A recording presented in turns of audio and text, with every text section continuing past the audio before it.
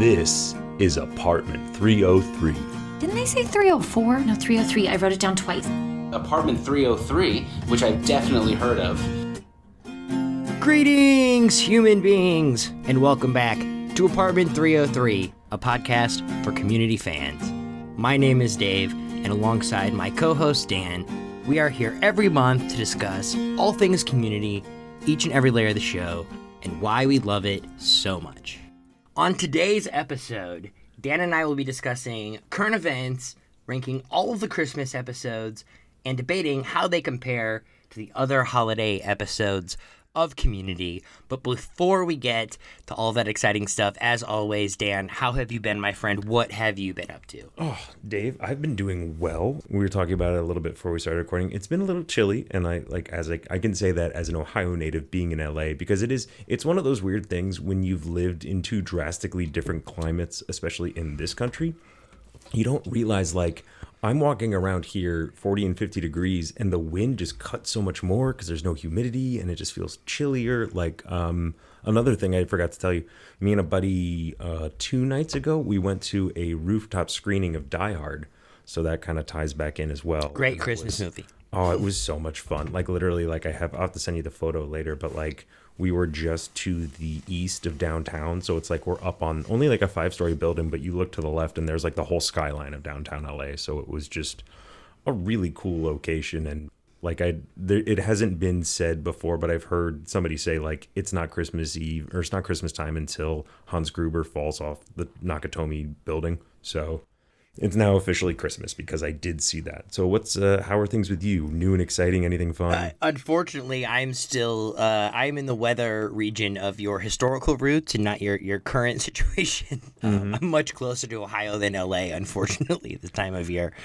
The weather's actually been really nice. We're actually getting the first major storm right now. It is Polar happening in real time as we record. We're getting rain all night, and then it's going to drop to -8 and freeze, and then we're snow tomorrow. So, not as fun as Die Hard, but winter is officially signaling it's here in our lives as well. More Game of Thrones that winter is now here. So. Yeah, it's not coming. It has arrived. It's here. That's I can say from experience. That's also one of the worst scenarios is when it does drop that quickly with precipitation, in a short amount of time, because then you have all the ice under the snow. Yes, that is definitely the worst part. We could riff on weather forever, but we've got so much to talk about today. I want to get right into it. We're going to start off with the segment we've done once ever on the show, current events and community. But now it's so great to be able to be in a position where there's actually current events about community to discuss. Right? We're not, don't get me wrong, listeners of the show will know, I'm happy to talk about community that happened 10, 15 years ago ad nauseum, right? But the fact that there's actually contemporary news happening regarding this is so much more awesome. So I'm not even sure how you want to handle this. I'm going to pitch you. Do you want me to pitch you these news points one at a time, or do you want me to just throw all the news over your head and let you decide where you want to start? I like the one by one. Let's do one by one and discuss. Okay, one by one. So the first thing, and basically I'm picking up, our last episode, we had a great conversation with Ethan Anderton and Matt from Communities. We really got into the announcement and stuff. So I'm kind of picking up from there. But the first thing I want to start with is Dan Harmon, shortly after the announcement, basically came out and said, Donald Glover, down to clown. Basically said, yes, he wasn't in the announcement. And we speculated about this during our last conversation, but it's straight from Dan Harmon's mouth. He said, basically, I would not have done this if I thought I wasn't getting Donald. So it seems like, from my perspective, I'm considering Donald Glover confirmed for the movie, even if the contract isn't necessarily finalized yet.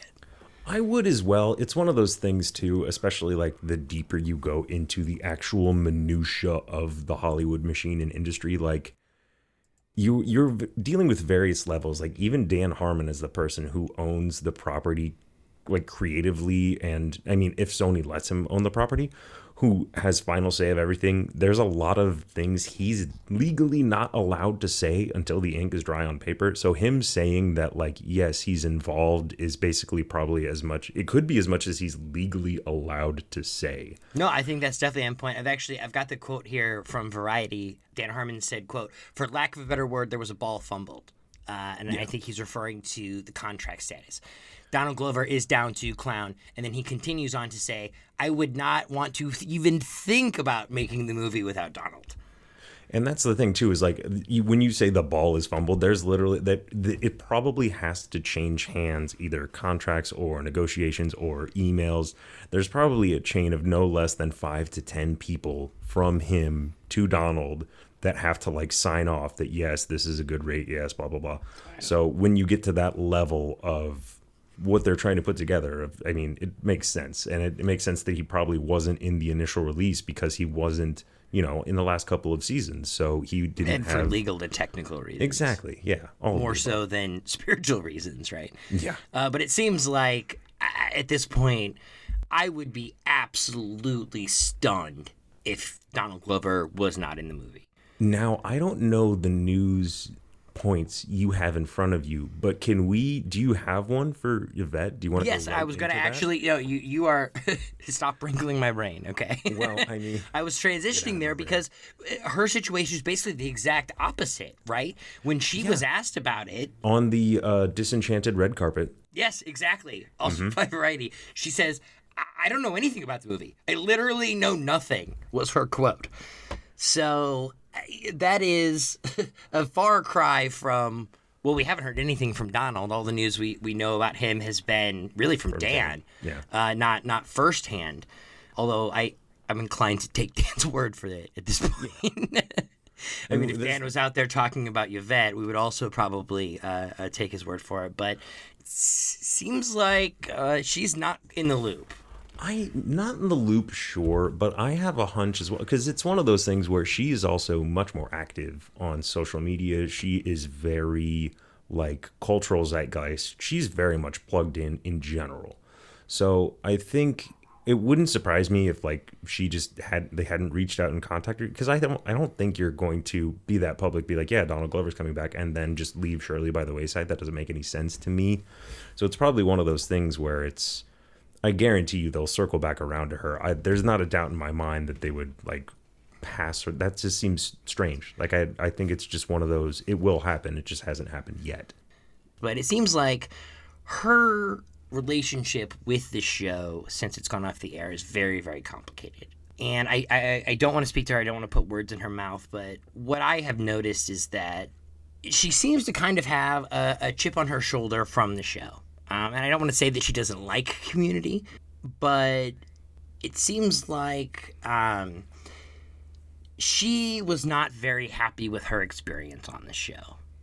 And I don't begrudge her for that. I wasn't there. I'm sure it's a very fair thing that she thinks it feels. But suffice to say, all of this is, I'm not super surprised that she has not been brought into the fold yet. I don't think she's lying. I think she's being 100% honest. I don't think she's, like, secretly on board and saying, I know nothing, to, like, pull this great ruse over our eyes. But whatever it is, I hope it gets resolved, because I would love to see Shirley in the movie. Shirley's a great character, and I think they could do tons with her. However, I am not confident that's going to happen. I feel like, especially given this community around the podcasters and around the show, I tend to give people benefit of the doubt, which is what I was doing in relation to her being on the show. And we know she had issues. We've heard about the stories with her and Chevy, and we know how that kind of went down just in general. And it's one of those things, I still give her the benefit of the doubt, because she also was, even if, she left the show for personal reasons to go take care of her ailing father, as noble, that's crazy noble. But she still came back for the finale. So there's still... And that's why I think you sounded a little bit more pessimistic toward it. I think it's going to be more, even if it's just a prolonged cameo of something, a handful of scenes. I do not think that the entire entity of Community has seen the last of Shirley. The optimistic side of me wants to wholeheartedly agree with you, right? She's going to find her way, but because of how strongly I feel that she feels she is or was undervalued in the show or doesn't like the character, I feel like giving her a half-assed role or a cameo opportunity or something is adding insult to injury. Like, I feel for her, it's all or nothing. I don't think it's like we could just, okay, Shirley could do a scene or like a funny one-off where she's, down south making a TV show, working for someone, kind of a thing. That was one of my favorite tags. I love that. The butcher and the baker. Oh, yes, it's so good. That's exactly what I was referring to. The butcher but and the along baker. those lines, I will say this. As far as, and because I wasn't on that episode where you're talking about Shirley, I think she was the least realized character. I think she had a lot more to offer, and she did not get the chance to flex that she deserved. I will say that. I think that she thinks we all put her in the Chevy category. Oh, God, no. When my experience in the fandom has been she is not in that category. She's in the category with the rest of everyone else on the show.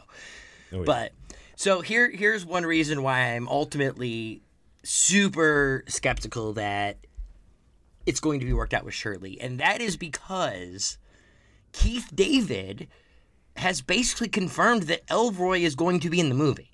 Oh. So I know it was not a one-for-one replacement, even though certainly on air jokes were made about Elroy replacing Shirley.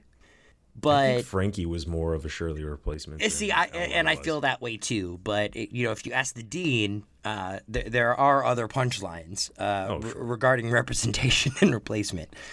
But yeah, no, Elroy. Keith David recently did an interview with Screen Rant, and they were asking him about it. And unlike Shirley, who I know nothing, he was all in on it. He was being coy. He was being funny.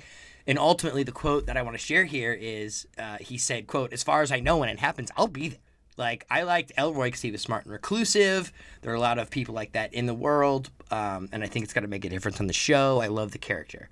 So he's not saying, yes, I'm in the movie, but as far as I know, when it happens, I'll be there is as much of a confirmation as you can get at this point. That's more than we've got from Donald, who we just discussed. We're almost positive will be in the movie, and it's night and day different than what we heard from Yvette Nicole Brown. I know nothing, right? See, the funny thing is, if I'm listening to that quote and what he's saying, and I'm thinking about Yvette's quote from Disenchanted, they are kind of what you were saying. They are two sides of the same coin. Neither one of those people have heard Yvette or Keith. Neither one know. And basically, Keith is throwing his hat into the ring saying, "You need me, I'm there." Like he said that publicly. Yvette saying, "I haven't heard anything," is also true, but like you were saying, could be coming from more of a place of bitterness. So you think it's really just an issue of attitude at this point? Like, I mean, maybe attitude, but like, if I understand that, like from Yvette's point of view, like I understand if you were a core cast member for 4.5, 5 seasons, and to like not be included on the ground floor of that creative process. Granted, it was mostly Joel like driving the train, really getting those things going behind the scenes, as far as we know. And like I can understand being bitter if you're like not involved, like after the Zoom table read, like when they said like that, after seeing how that went, the chemistry's still there, seeing what the temperature is in the room where people would actually be responding to it, then the show going to Netflix. Like, there's a lot of variables that they kind of had to see. Like, that I kind of think about it this way.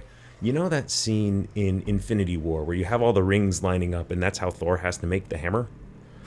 That's kind of how it is making a movie, like, except there's infinitely more rings than just like 5. And especially something like this that already has such a backstory and such a groundswell for the actual movie. Like, so just, and I know I'm getting a little into the weeds here, but I attitude, I think, is one way to view it. But I also think she has a right to be bitter. I agree. I do think she has a right to be bitter. I might disagree on the degree of that bitterness, but Right. At the end of the day, she's got a lot more say over it than I do, and I respect that and will give her that. Okay, so last current events. I can't believe we're 15 minutes in the show and we're still on current events. This is so awesome. Have you met us? We're long-winded. But it's great. There's actually things happening in community. I know, right? So Dan Harmon was recently interviewed by our friend Alex Burdine, friend of the podcast. Before you joined the show, Alex was on our podcast when we first did our first bracketology. He came on. He was our guest when we went through the season 1 bracket. During season 2 of our show. He is the host of 6 Seasons in a Podcast, which has always been the most successful podcast about community. And he had the opportunity recently to sit down with Dan Harmon, something he's been angling for forever. And I'm so happy that he got a chance to do so very, very recently. Yesterday. This week, Yeah. Literally yesterday, December 21st. We're recording on the 22nd, so literally yesterday. Newsweek ran the article basically pulling out excerpts from Alex's interview with Dan on the podcast. Leak that to Newsweek? Like, who does he know? Jeez. I know. Absolutely amazing.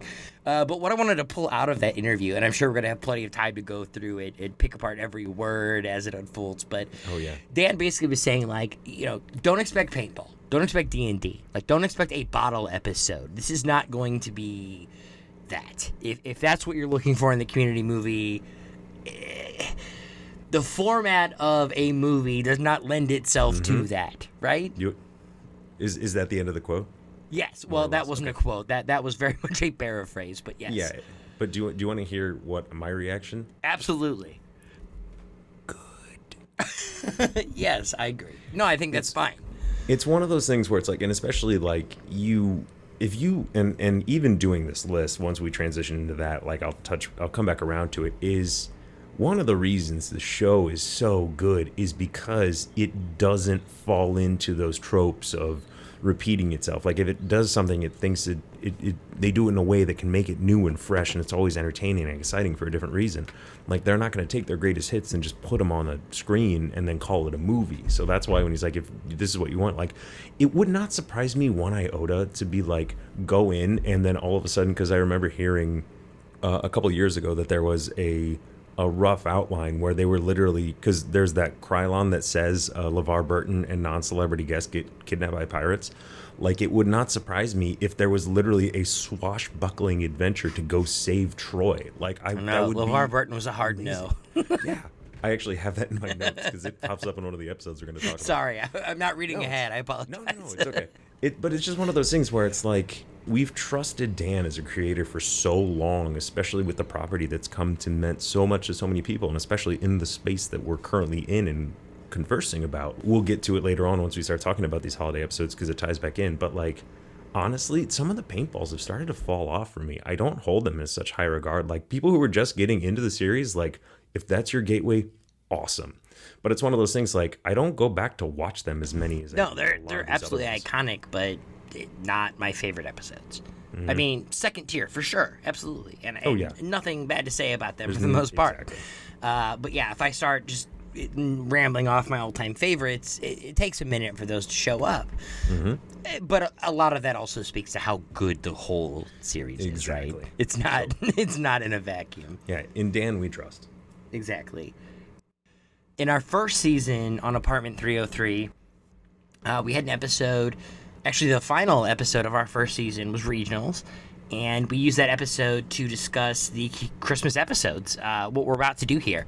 However, that was season 1, and that was Adam and Scott. I was still very much the producer. I did not step out from the booth to host on that episode. You hadn't joined the show yet. We had a guest. It was Dom from the Dom and Andre in the Morning podcast. Awesome guest. Love Dom. Been on the show twice. So we did that, and then as you and I were talking, it was I really want to do this. I haven't gotten to share my opinions about the Christmas episodes. Well, there you go. You haven't gotten to share. And then I wanted to also... I'm not sure how crazy this is going to get, but, once we had brought up the Christmas point, I mentioned to you, I'd also kind of like to consider how they stack up against the other holiday episodes because, and this isn't necessarily exclusive to Community, but there are a lot of holiday episodes in Community, 12 by my count. 11 by yours, and we'll get to that. 11 by mine. But either way, whether it's 11 or 12, that's a substantial amount of holiday episodes for a show. Right. So, without further ado, let's just get right into the Christmas episodes. I don't have a crazy master plan on how I want to unfold this conversation, but I mean, unless you wanted to do it as like a full-on 12 and we count them down backwards, but that's up to you. I feel like that might be less than an ideal listening experience. Okay. So let's start with a 4, Okay. and then expand it outward. I feel like that's the way forward here. But I do like your suggestion of counting backwards from the end. So let's get into the Christmas episode specifically. Out of the 4 Christmas episodes, that's what you got, right? You counted 4 Christmas episodes? Yes, correct. Okay. 4 Christmases. Because by my math, seasons 5 and 6 don't have Christmas episodes or any holiday episodes. No holiday episodes, and Okay. only 1 birthday episode. I was kind of hoping you were going to come back to me with like one I missed, but I was pretty sure that wasn't going to happen. I did as well, but it was also one of those things where it was like, I can't pull the episode top of my head, but Abed makes a joke about it at some point that there are no holiday episodes in the later seasons. So, with that all being said, tell me why Intro to Knots is number 4. So, full disclosure, we did not discuss that. No, that has always been the format on this show. Our listeners will know. Like, Adam and I didn't discuss these things beforehand. Like, the truth is the truth. You're dead on. I'm sitting here looking because I have my ranking of 12, and it's really easy to look at my ranking of 12, and because there's a clump of Christmas, and then there's a big gap of a lot of other holidays, and then Intro to Knots is sitting there right at the bottom at number 12. I broke my list of 12 into 4 tiers, and this is in my bottom tier. Oh, yeah. It's one of those things, and like I took a bunch of notes on this, and so first off, from a technical point of view, it starts with a oneer. And if you know anything about like how you execute filming in television or film, 1 takes are interesting, they're fun, you get a lot of fluidity in storytelling, and this is a perfect example of a 100% unnecessary oneer. There is no point to that shot other than, let's see if we can do it. It would have told the same story if you cut it up and edited like a normal episode as a part, in addition to all the characters just arriving, because that's pretty much what you see. And then it also dawned on me about 3-4 minutes into this, watching this episode again, it's a bottle episode. It does get points for that. I actually had that in the pros column for this episode, not the cons column. I just put them all together. I just made notes. I didn't do pro or con. But it was one of those things, too. It's like, I feel there were a couple things that they brought up in this episode that really didn't pay off. Like, Malcolm McDowell, like, I feel like you could have done so much more with his so character just in general. Malcolm McDowell is such a great like, they could have done so much more with him. He literally has nothing to do. Also, this is, I wrote down, like, outside of maybe 1 or 2 jokes, this is the only time the Dean being next door to Jeff pays off all season, I think. Like, and yet, I left the episode wishing that there was more Dean in it. Like, and it's, I feel like they just threw him in one obligatory scene. And then kitties, yeah. Or puppies. Puppies, kitties. No, kitties. Yeah, that's a good one. That's a really good one. But it was kind of funny. The one thing I did like about the Dean being next door and them all being super worried that he was tied up, when he does show up with the cats and then he's tied up again and he doesn't give a shit. That's probably that's one of the best jokes, where he just looks over, he's like, hi, and like, he keeps going on with what he's doing. By the time he actually notices, it's a complete non-issue. It's very casual. It's just this whole Christmas episode, it feels like they're trying so hard to make something that doesn't even really need to be there. Like, most of the notes that I wrote down or just the runners that pop up again, where like Troy goes, I'm pretty sure it's anus, and I don't understand why this episode doesn't work. I don't hate the premise. I think the premise is pretty good. Like, I think that sets up for a good bottle episode on paper. Like, they kidnap a professor, hilarity ensues. It's just the execution leaves me wanting, and then they end the whole episode with Changnesia. And so, I just put it out of my mind until they refer to him as Kevin during the episode. Like, I completely had it out of my mind.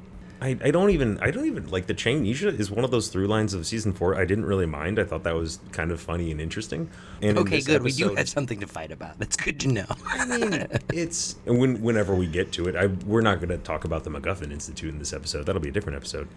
But Well, I want to especially do a when it's- complete. I feel like the MacGuffin Institute deserves a one-off. To be Do you want honest. to do a full Changesia Yes. episode later on? Yes, I think that deserves its own focused story arc We will, here. in our we will podcast. dive into season 4, so you don't have to, listener. There you go. So, I mean, and that's what I even wrote down, like the weird ham-fisted, this is from my notes verbatim, weird ham-fisted quote-unquote lesson that the gift doesn't create obligation, it's the obligation that's the gift. And then I wrote, which doesn't even really make sense. Like, they tried to end it all sweet, and then Annie says that, and I'm looking and I'm like, what? And that's supposed to be like the final sweet thing, and I'm like, weird. Like barely anything landed in this episode at all outside of like the runners that we already knew. I know it's easy to shit on season 4, but I do want to say later in this conversation, there is an episode from season 4 we're going to talk about that I am a pretty big fan of. So I'm wondering, and that's one of the reasons I wanted to talk full ranking, because I'm curious if it's my same one from season 4. I got a hunch it is. I don't know. So that's your number 4 for the Christmas episodes. Right? Oh yeah. Okay, that's my number 4, and again, I there are a lot of episodes of Community I like less than this. Well, maybe not a lot. There are episodes of Community I like less than this Intro to Knots, but it just didn't land for me. And I agree, and I think that because they chose not to, like, it became a fairly superficial episode where it's like they're talking about the grades, and I think that's one of the things the show always did so really well was grounding things in humanity and like making fully well-rounded characters. I think there was a chance to do it, and in Cornwallis's very end of his speech, like after he reveals, or it's revealed that he was never really tied up, and he was like something about not updating his suicide note and avoiding his daughter. Like there were glimpses where you could have made this more. I would have accepted the story more if the characters had more to do and were more fleshed out, other than how do we get an A, because that just seems very sitcom-y and very shticky to me. And that's one thing that, like, if Community was ever leaning into the sitcom side of things, and that's kind of a theme as I was watching these episodes, if it ever leaned into it, there was a point or there was a payoff, or they were doing something that had been done before but in a slightly different way, and this just kind of fell flat. Yeah, it had a lot of promise. Yeah. And I enjoy them. They even introduced in this episode the idea of Annie competing with Shirley for valedictorian, which I mean, later on we find out Leonard is actually their competition. Mm-hmm. And so I thought that was good. So again, for me, this episode is full of promise and should have been better than it was. Real quick, that was probably one of the best bits in the whole episode, where Annie's trying to figure out who the other valedictorian is, and she doesn't get to Shirley, and she goes, "Oh my God, Britta!" Like after going through everybody, like that was one of the best bits. There are a lot of times Shirley is offended, and I'm like, is that really offensive? This was not one of those times. Like, yeah, Shirley had totally- every totally right to deserved be it, as totally offended deserved it. as humanly possible during that. Wait, you. Mm-hmm. Okay, so here's where things get really interesting, right? Because for me, for anyone I've talked to about the holiday episodes of Community, obviously, like we've established, we kept ourselves pure going into this recording. You and I have not discussed these episodes. But it seems like to me there are 3 Christmas episodes that are very, very, very close, and then a huge gaping chasm, and then Intro to Knots. Yes, so exactly. Maybe you don't feel the same way. Maybe you do. No, you literally nailed it. I will tip my hat a little bit beforehand, but like I said, there was a clump on my ranking of 12. But basically There's a the clump of other Christmas 3, episodes. like, They're so good. They're so good. there's basically no order you could put them in that would genuinely upset me. But I am that's true. very eager to hear your reasoning and your ranking. So, Dan, tell me, what is your number 3? What is your 3rd favorite Christmas episode of Community? My number 3 favorite episode of Christmas in Community is Comparative Religion. I'm excited, and not because I agree with you. That's fair. And it's I think it's because just 2 of the other ones, we'll get to it, but like, and we'll talk about my ranking of 12 later, but this is way high up on my ranking of 12. So the fact that it's 3 out of 4 in Christmas does not detract from how good of a quality this episode is. Because even from Go, like, to see Anthony Michael Hall just come onto set and chew all of the scenery, like seeing Dude, him. I hate the 80s. I didn't even know who that was. I love it. That character is so good. So funny. Like, I literally, even in the notes, I wrote, knock, knock, my fist up your balls. Like, no, until Scott mentioned that in the show, I didn't even realize he was like a famous actor from the 80s. Like, I just thought he was an awesome extra on the show. But this is even a good example of how the show, like I say, doing sitcom stuff, but in a different way, where it's, Shirley says she's accepting of all religions and she's a Christian, and then all the other religions are listed, and she goes, the Lord is testing me. And it's like, if you really unpack that, they're saying a lot in about 20 seconds worth of screen time. That might be my favorite Shirley line in the show. Like, it's so good. This is an episode that looks very sitcom-y on the surface, but then when you unpack it, there's a lot there. Like, from Jeff trying to learn how to fight, and like the joke of like they don't know how to get out of saying fighting. Fighting. We're fighting. You're right, it is hard to say another word. And then I will say there's one joke I think that to this day in 2022 we have to acknowledge it doesn't hold up, where Jeff says religion is like Paul Rudd. Oh, God. Because it's a great joke, so but good. I think we all have realized now people will 100% line up for Paul Rudd. So what we know now is he doesn't believe in Paul Rudd, but it's okay because Paul Rudd believes in him. Anytime Jeff gets booed on the show, I love. Like, anytime he tries his shit and they just don't have it, I love that. We will get to that with another one of the holiday episodes, because that's one of my favorite moments. I also did catch at the end of season 1 where they make the joke that Chang is going to kill Annie, and he's using the guitar to sample her no. This is where I just caught for the first time. This is where her no came from, because she screams no when Chang comes in and says you all passed. Except Jeff, and then she screams no, and that's the no that is sampled for the guitar, and then which I've never caught before. But Jeff has his Spanish. You being our Spanish teacher. Yeah, but you have that. You have it's December 10th, which is another great runner. December 10th is like a legit holiday in my life now because of the show Community. All right, I'm gonna make you keep going here because they're only 4. So You're gonna make me keep going. Okay. What's your number 2? My number 2 is Abed's Uncontrollable Christmas. Okay. So this is one of those ones where when you're describing the show to people who are not familiar with Community and you get to Abed's Uncontrollable Christmas, they're like, wait, that shouldn't work. And then you watch it and it does. And the reason it's 2 and not 1 is because I think I just like the one I have above it better. Oh, and I did catch, this was the first time, this is also how layered the show is. I caught another joke. I don't know how many times I've rewatched the show or individual episodes, where I wrote down the first catch of this joke when they first start walking through Carroll Canyon, where all the plants are singing Christmas songs. Pierce asks, will it cost a lot to walk through here? And Abed says, no, it's public domain.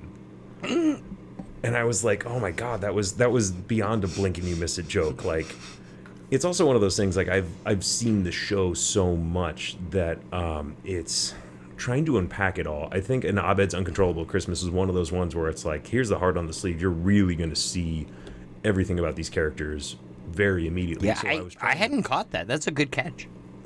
I was trying to watch it through a point of view, and I was trying to think about it, because the show, this particular episode, is all from Abed's point of view, which, every other episode is all of the characters. So I'm trying to think about all these characters are literally just sitting around a study table, and they're trying to communicate and relate to their friend. So, and especially like making a Duncan into a villain, which was also pretty interesting and a lot of fun.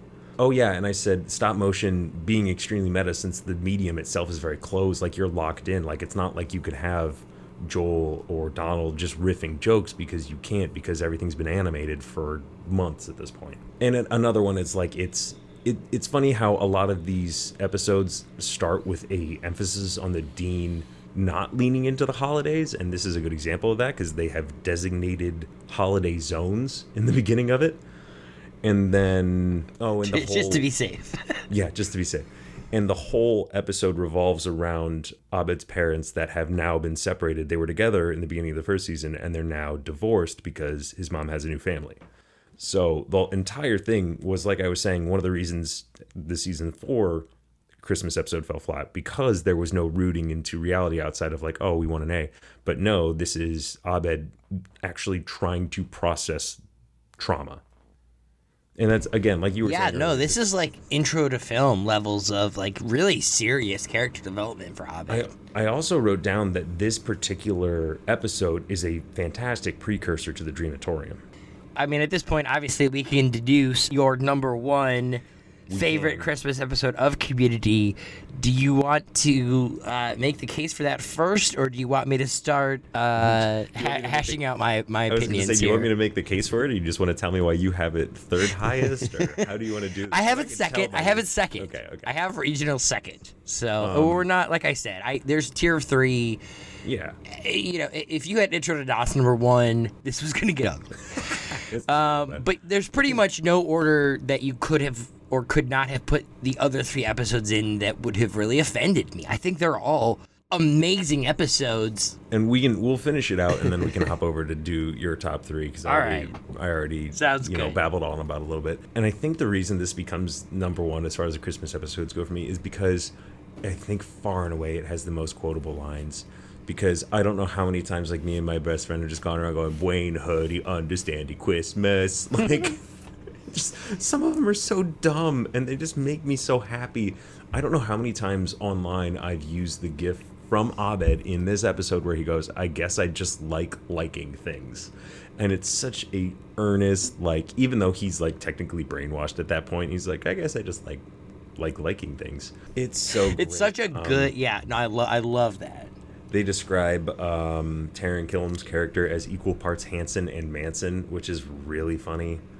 I tried to take notes of, like, the things that I, again, hadn't seen before. I called it the OG Glee Club, but it's the only one we see on screen that's not the study group, that they're so aggressive. Like, it's almost distractingly aggressive. And then you have the Invasion of the Body Snatchers homage. And it's probably, Mr. Rat also delivers the most aggressive "you are the worst" in the entire series. And then all the, hey, you don't get to call her the worst. Like, maybe that's why this ultimately brings in at 2 for me. You know how much I identify with Britta, you know, in terms of the characters of the show. And this is not a very Britta supportive episode, to say the least. It's adorable. Anyway, she's going to be a tree. That's a great transition. I love that transition. Yeah. Okay, so my number 4, big surprise. Hold on, hold your breath. Intro to Knots. It was Intro to Knots, yeah. Compared to these other 3 Christmas episodes, it's just not in the same discussion. My number 3 is actually Abed's Uncontrollable Christmas. Oh. I enjoy the episode a lot. For me, it just doesn't reach the heights of the other 2 Christmas episodes in terms of comedy and rewatchability. I think it's a great episode. It's very wholesome. It fills me with warm fuzzies. I'll never skip it, but it doesn't have the humor. Much, you know, you had mentioned, in your last analysis here, repetitive or quotable lines, you know, one-liners, things of that nature. This episode doesn't really have that. Any episode that features Duncan does get bonus points for me. I absolutely love John Oliver in the show. I love the character of Duncan. It's really hard to go wrong when he's in an episode, and I do love. I love this episode, but for me, it falls short of the other 2. I get it, and I think it's one of those things where when you're thinking about the execution of this episode or of the show, I think this very much was trying to accomplish something that not a lot of other episodes did, and in that they were trying to not only use the medium but also pay homage to those types of stories. And those types of stories inherently they're not normally a community. The fact that it works as well as it does, I think, is a absolute, you know, badge of honor for the show, because this episode could have fallen on its face, but it is also an outlier to where you try to keep it and ground it in the show, where you're having the only character who could see everything like this outside of Troy, but it had to be suggested for him. So it's like you bring up great points. It's not as funny as a lot of the other episodes. Definitely not as funny as some of the other Christmas episodes. And it's the rewatchability, I think, is there, but it's also the fact that it's such an achievement, but it's also just different in feel and tone and scope than all the other Christmas episodes. It really is, and I could never take that away from it. Okay, here's where things are going to get interesting, and I think we might have a little bit of a back and forth. We get to the 1 and 2. Your number 3 was comparative religion, right? If I'm keeping score correctly here at home. You are. Okay. My number 2 was regionals. I have comparative religion as my number one. That's impressive. I can't, I have no, like you said, shuffling those top three. Yeah, no, those top three, they're really hard. Cannot argue. So, regional holiday music for me. All-time episode. Love close. it. They're this close, It's a Pierce. great episode. The regionals joke in of itself will sustain itself through my dying days. I am quite certain. Like, this will always have a place in my heart. I love Terry Kilman in that episode, and I think that episode reaches some high heights that these other episodes can only aspire to. But you already kind of started to get into it a second ago. Mm-hmm. With this episode, I cannot watch that scene. I cannot watch it. It is so cringe. Oh, for Annie? It is one of my least favorite scenes in the entire show. If it wasn't Bottom so 30. over the top, yeah. Like, It's and so over the it's not top that I for don't me. get what they were trying to do. It's just that it missed for me in every single way. Like, okay, you want to get, like, I love the episode. I love the premise. Everyone's getting everyone in. I love the Christmas rap. And when they get Shirley in with the choir, the kids are like, what time of year is it? Is there anyone who might have, like, sacrificed pray, themselves and had a birthday? Jesus Christ. So funny. Absolutely love it. But when it comes to if you're going to seduce Jeff into the team, be sexy. So the two things I like that make me cringe the most are the 50s and people talking like babies. So it's probably no surprise that this, it doesn't just miss for me. It's not a deal breaker. Like, I will watch the episode, but I seriously mute or fast forward through that scene now. That's how much I cannot watch. It is unwatchable for me. This is why I think it's amusing because, and like I said, and I'm sure you've done this too, but if you listen to the commentaries for it, because in season 1 you have when the Jack Black episode happens where they go, Annie's pretty young, we try not to sexualize her. But they've sexualized her the whole show. Exactly, but that's the thing is so in the commentary for the Glee episode, they're aware of that thing, and on the commentary, Dan Harmon goes, yeah, well, I have a house payment to make. So the acknowledgement of what they were doing, and I think you can get away with it too. I understand. But it's not sexy. I'm not just mad that they're sexualizing Annie. See, that's the thing. Gross. Is I don't think, and they talk about it through many different episodes and the commentaries and whatnot. But and I think to me that's why it's so funny, because it's not sexy and they're trying to make it sexy. And even Jeff calling it out in the moment is, doubling down on that. I'm always going to love that type of meta humor. No, Jeff called out the diminishing return specifically, not the entire premise. It's sold as that Jeff is initially buying into it. His complaint is that, she took it too far. Not that it was off base to begin with. But that's why it works for me, is because they start at the same point. They're both there for the same reasons. Like, she's there to seduce him into Glee Club, and he's there to be seduced. And then the graph, she just goes to the exponential nth degree, and then Jeff falls off a cliff with his interest. Because even in the middle where he goes, is this a bit? They had other options. There are other stupid Christmas songs that you can sing as sexy. Santa Baby. Maybe it's cold outside. But that's why I think it works, is because it's funny. I think if she stays too sexy, I think that doesn't work at all. I think, like you said, I think it's more cringy if they take it seriously, as opposed to, that's why the bit works, because she doesn't know how to seduce somebody. And so she's just going into they like baby talk, and I'm just going to get dumber as the song goes on. Boopy doopy doop, boop, sex. Yeah, I cannot watch it. Although I will give you points for the ending. That's very good. So that was your two. So then your favorite Christmas episode. Yes, it's comparative religion. And so I've said a couple negative things about, regionals, but I love that episode. It's great. For me, it's an episode that has a lot of high heights. We're going to get into my number one right after this, which for me, comparative religion is an episode that actually has a consistently building storyline and enjoyment factor. Like, for me, comparative religion is an episode that builds and builds and builds and builds and pays the fuck off. Yeah. Whereas regional holiday music is an episode that is kind of a story in 6 parts that has 6 different peaks.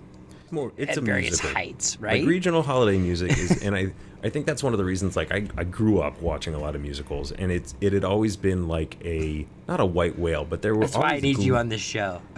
Yeah, but there were always Glee jokes in Community. Like when Slater breaks up with him and Jeff breaks down at the end of that episode, he goes, "We always watched the show she wanted to watch. I hate Glee." And I think that was, if I remember correctly, it was either they were filming like near the same lot, or they No, were, Dan like, up Harmon against hated Glee. That's what I've read, and that he tried to use his medium to express that.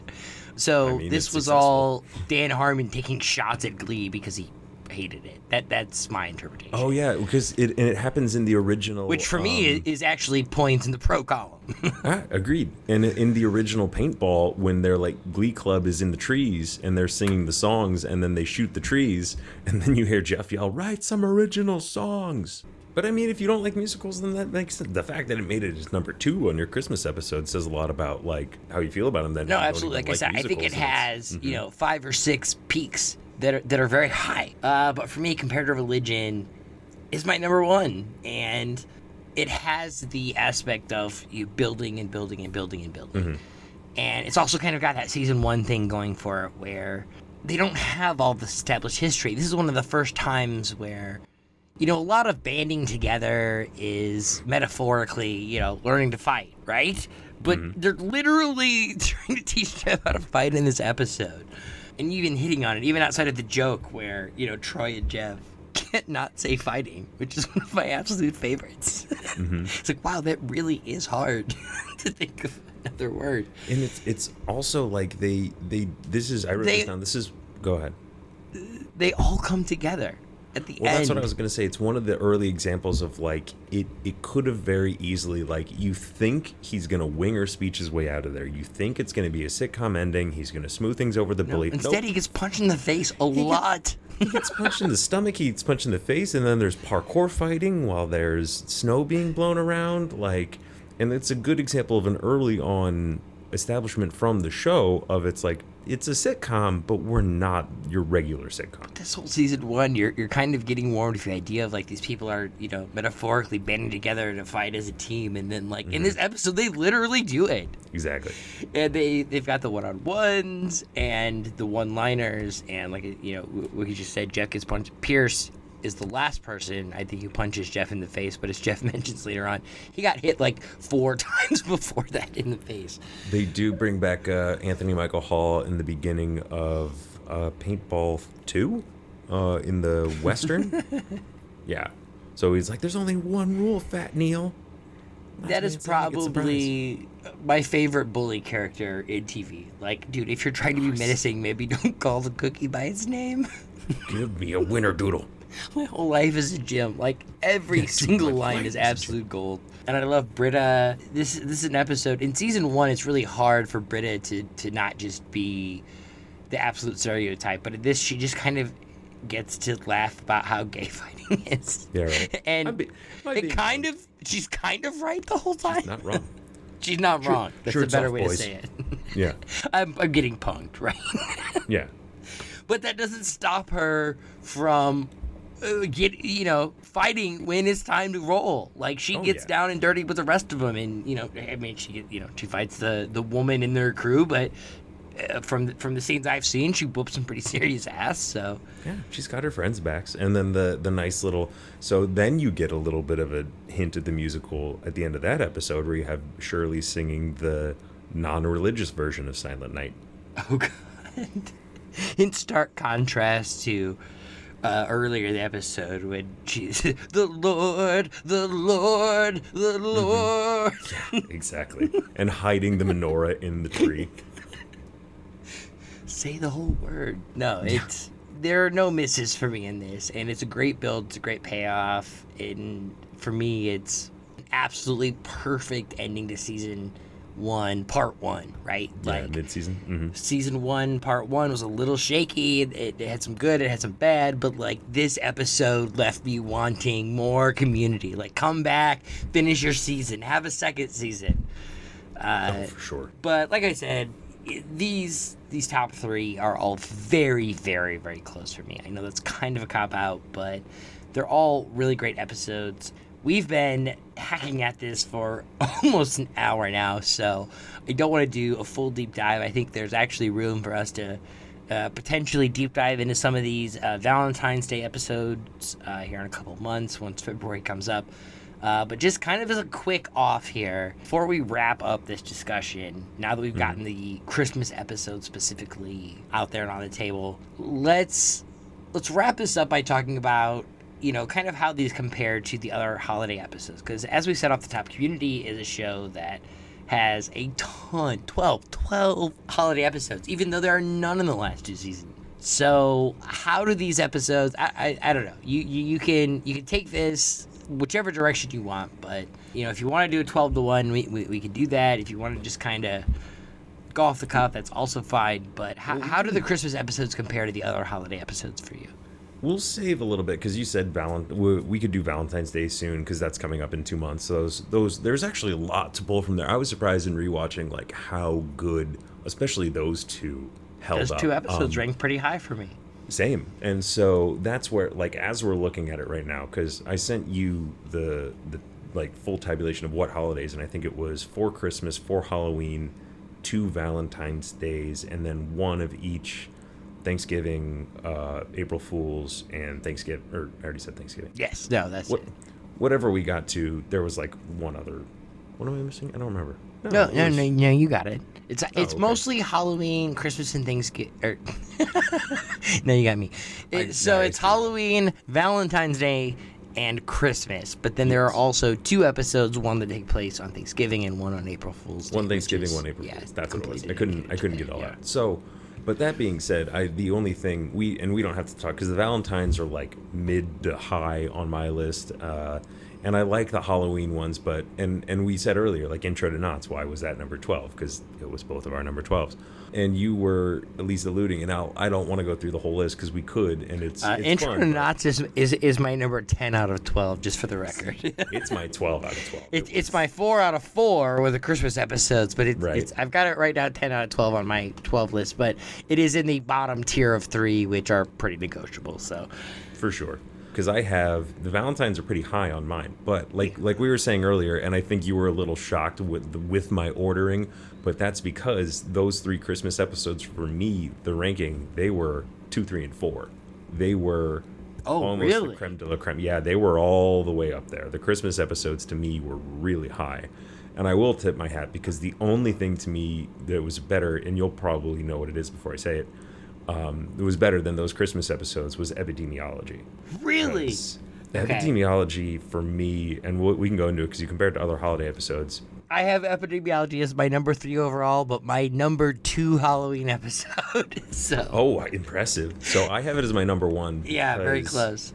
This is, to me, and I was shocked because I didn't realize how, I think, even more so, because if you go high concept, anyone can be like, yeah, Epidemiology or Remedial Chaos Theory. I think Remedial Chaos Theory is a little bit more like, oh, this is that's breaking new ground.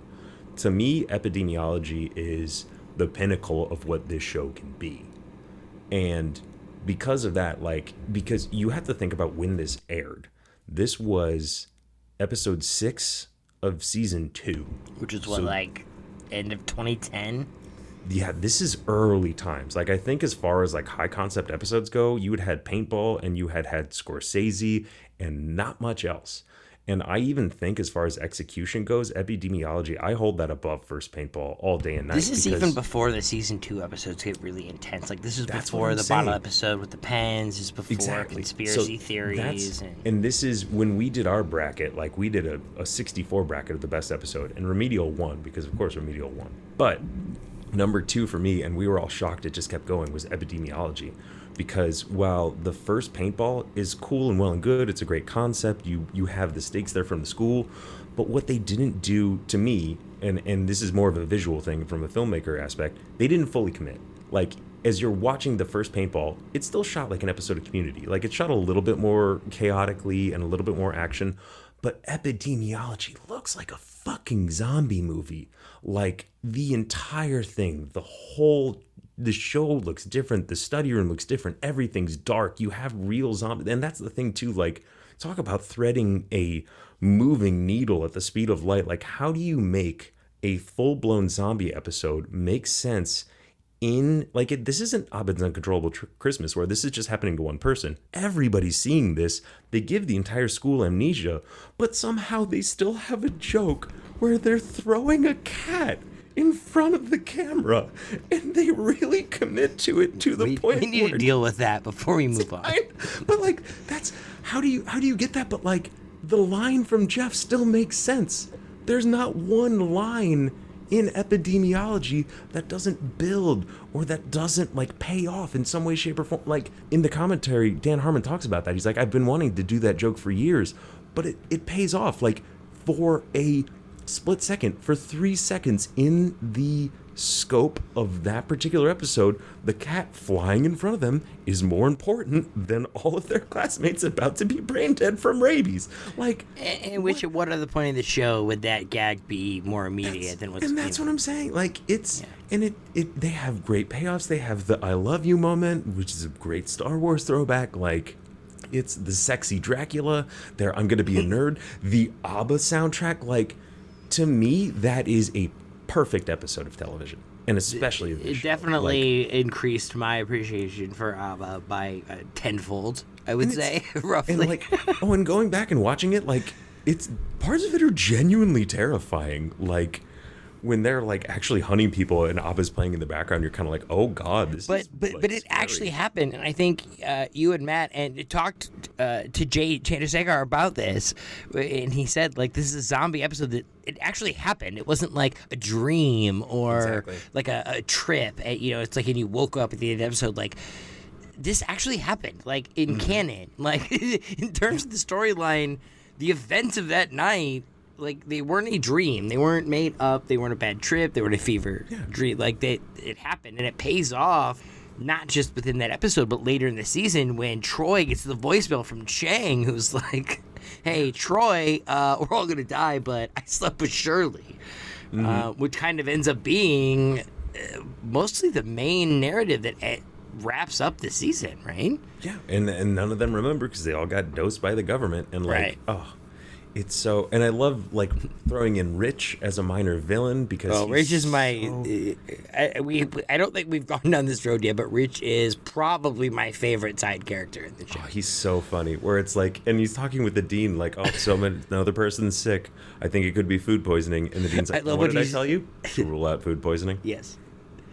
And then things escalate to the point where he's like, okay, I'm ruling out food poisoning. Slurred speech. Yes, and then he's going through the symptoms of what happens and starts actually exhibiting them in real time. And then you see there was another runner. And if we I hate you less now that you're a zombie. Because you're a zombie. It speaks more to Jeff's insecurities for sure. There's Jeff, still cool as a zombie. There was also a runner here too where it was like a lot of, and we'll get into it more with the Valentine's relationship, like certain toxicity, like how Britta's mindset is so toxic that she doesn't tell everybody that she's been bitten. I was bit 10 minutes ago and I'm fried. Yeah, there's that scene where it almost looks like a competition of like everyone who's been bitten is like, no, I've been fine for X minutes, and then they all fail simultaneously or one after the other.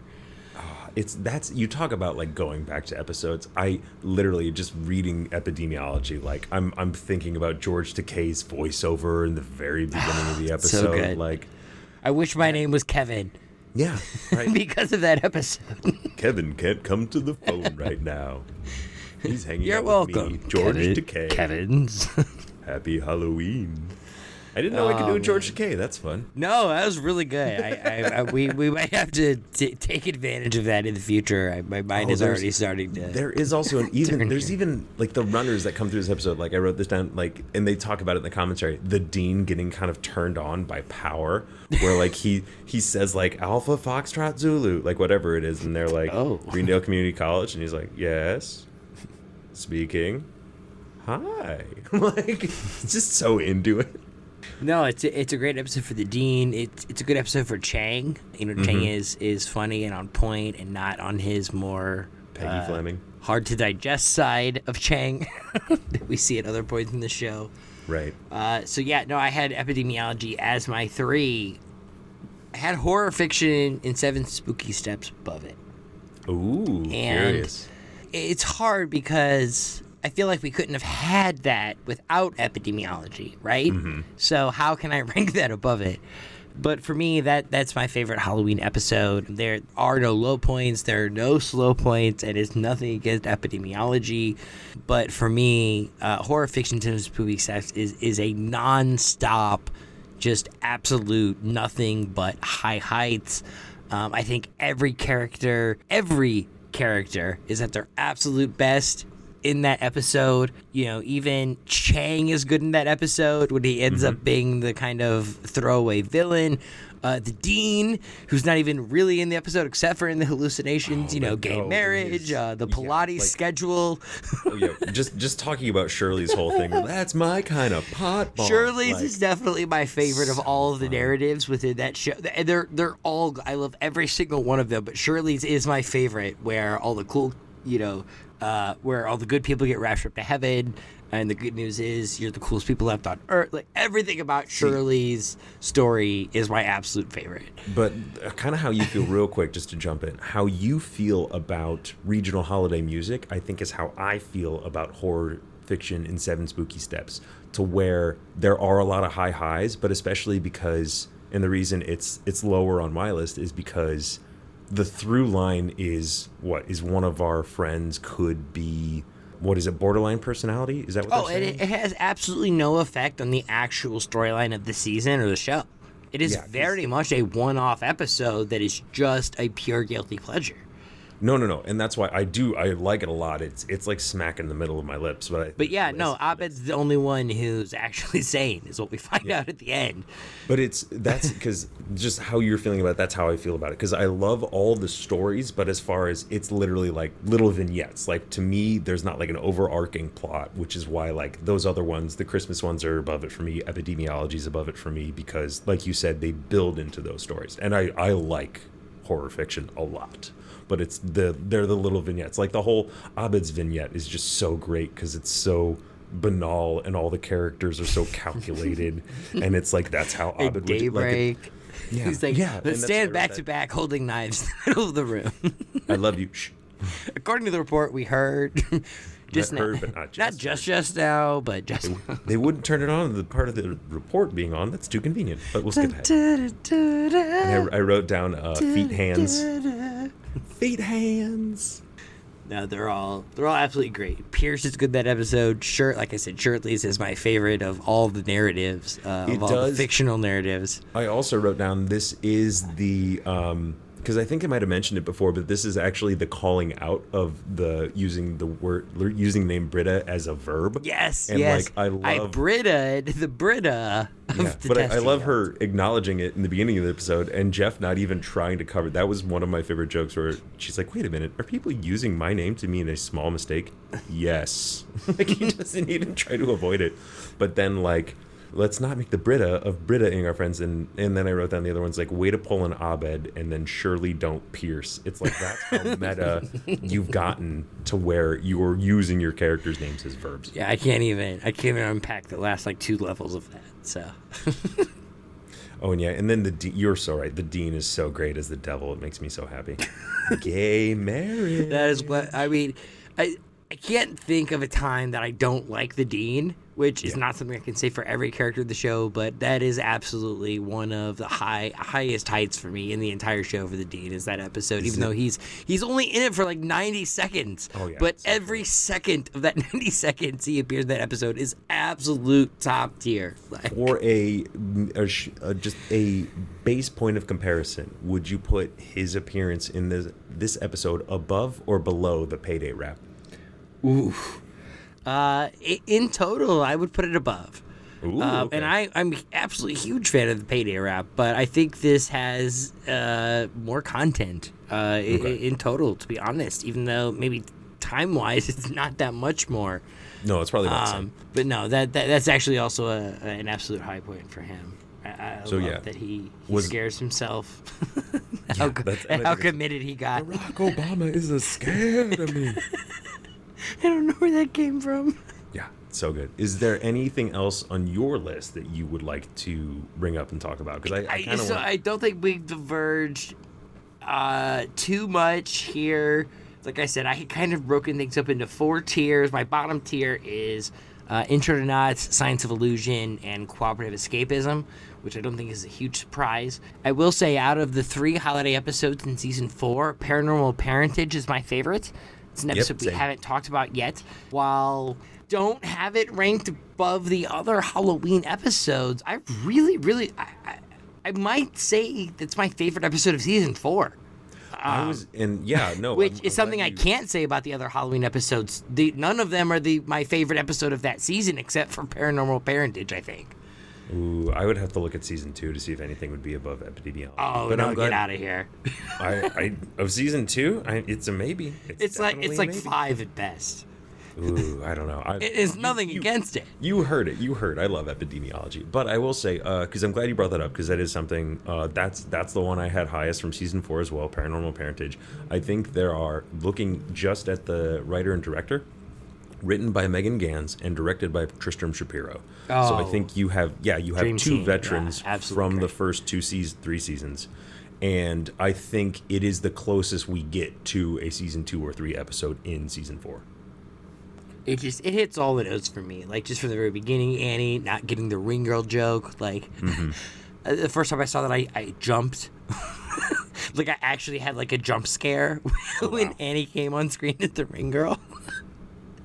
But the whole thing pays off. I love that it was Calvin and Hobbes, the kind of Scooby-Doo mystery. Like, Pierce is fine in that episode. And, like, Pierce doesn't age well in the series. Especially in season 4, but Pierce is great in that episode. He's fine. We get a little bit of Gilbert, not too much. It's not forced. I really, really, really like that episode. Like I said, it might, in fact, I'm not going to say 100%, but it's very much in the discussion if it's not my favorite episode from season 4.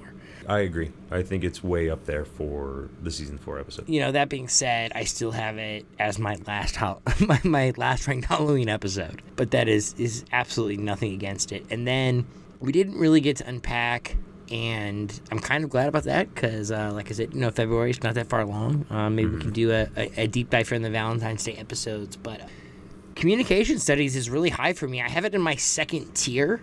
I had it as my number 5 overall. It maybe doesn't have the high heights, but I absolutely love the storyline. I feel like, Slater's great in that episode. I love Britta paying off, all the drunk stuff.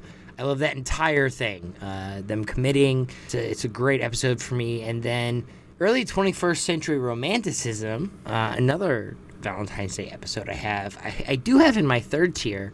But I will say, aside even from how much I do enjoy the episode itself, with Troy and Abed trying to date the same librarian, and that episode actually, a lot of people think that this episode starts out with BNL. That's actually after the opening credits. Like, it starts out with them yelling books and trying to date this girl. Another one of my favorite jokes. But when they come back, it's the BNL scene where Jeff is arguing with his study group about Pierce taking pills, and it turns into a fight about the bare naked ladies. I know, I love it and so much. That is probably my all-time number 1 favorite, I will say, opening scene, even though we already established it's technically post-credits, right? Absolutely all-time favorite, opening study room bit. 100%. It's so great. The bare naked ladies are triple platinum. Are you? Dude, they are fundamental. I love the bare naked ladies. No surprise, listeners of the show may or may not have realized our new introduction is The Old Apartment, which is a bare naked ladies song. My version of it, playing it on guitar, over all the quotes and stuff. But they are very close to my heart. I absolutely love that. The episode is good in and of itself, but if we were just ranking these episodes off the first 5 minutes of the show, this would probably be my number 1. Yeah, I wrote that down, and we can get into it more when we talk about it for Valentine's, but that was one of the rare instances where there is a full-blown A, B, and C storyline. Yeah, that episode goes very deep. It was also the first appearance of Magnitude. Pop, pop. Pop, pop. No, that whole thing. Yeah, you're right. Even the other storylines are great outside of the intro, and the actual dance itself. You know, you've got Jeff and Duncan and Chang trying to move in with Jeff, and them kind of having that impromptu party where all the kind of B characters from Greendale show up. You've got Leonard and Starburns is the pizza hookup that Chang calls, and you get Magnitude. Oh, I wish I could think of all the names now. When they're all leaving the apartment and Jeff is listing them off. Yes. Swizzle. They said some of those were actually alts for Magnitude's character's name. I think they were all Listen just was definitely one of rejected them. ideas for Magnitude. Yeah. Well, they had extras for all of them because he was definitely referring to actual people on screen as they were leaving his apartment one by one during that string of joke names. So yeah, it's definitely there's a up lot there. Both the Valentines ranked pretty high on my list too. So yeah, that's crazy. I can't believe we've gone like almost an hour and a half talking about this already, and I feel like we've barely scratched the surface of some of these holiday for sure. episodes. There's- I'm glad we did get to really get into the Christmas ones. Mm-hmm. You know, there was a little disagreement, you know, at the top, but like I said, and I think you agreed with, you know, those top 3 Christmas episodes for Community are all so strong. Oh yeah, seasons 1, 2, and 3. There's not a lot of distance between them, however you have them ranked. Yep. And I would be really surprised to hear, you know, I mean, you know, there's always a dissenting opinion for everything, but it'd be pretty shocking to hear someone, I think, straight too far from that. Rip Intro to Knots. Yeah. Well, you had a tall hill to climb. Yeah. Oh, no, I never had a chance. But, Agreed. So, yeah, this isn't a bracket. We don't have to officially crown a champion, but it was really nice to get to unpack all of these holiday episodes here with you. Before I wrap things up, do you have any parting shots or advice, you know, anything you want to say about these Christmas or holiday episodes? It's a great kind of just collection of how far and how just the type of stories that the show can communicate to you. And I think it's a good little microcosm of just how good the show is. You can go all over the place from what have you in season 4 to how well everything is told in seasons 1 through 3. Like it's just nice to be able to look back, especially because holidays always make you feel nostalgic. Yeah, it's just it's like visiting an old friend and being like, God, you're just as cool as I remember. Well said, my friend. Well said. All right. Well, I think we will wrap that up there. Dan, thank you. This has been amazing. I didn't plan on talking to you for this long. We normally try to stay a little more succinct, but I don't feel like we wasted any of the space here. It was Close enough. an absolute joy getting to unpack all these episodes. And, you know, like we teased a few times, I think there's definitely still room to unpack some of these Valentine's Day episodes more in depth here in a few months. And, you know, we will go from there. So thank you, Dan. We will talk to you soon. Thank you, sir.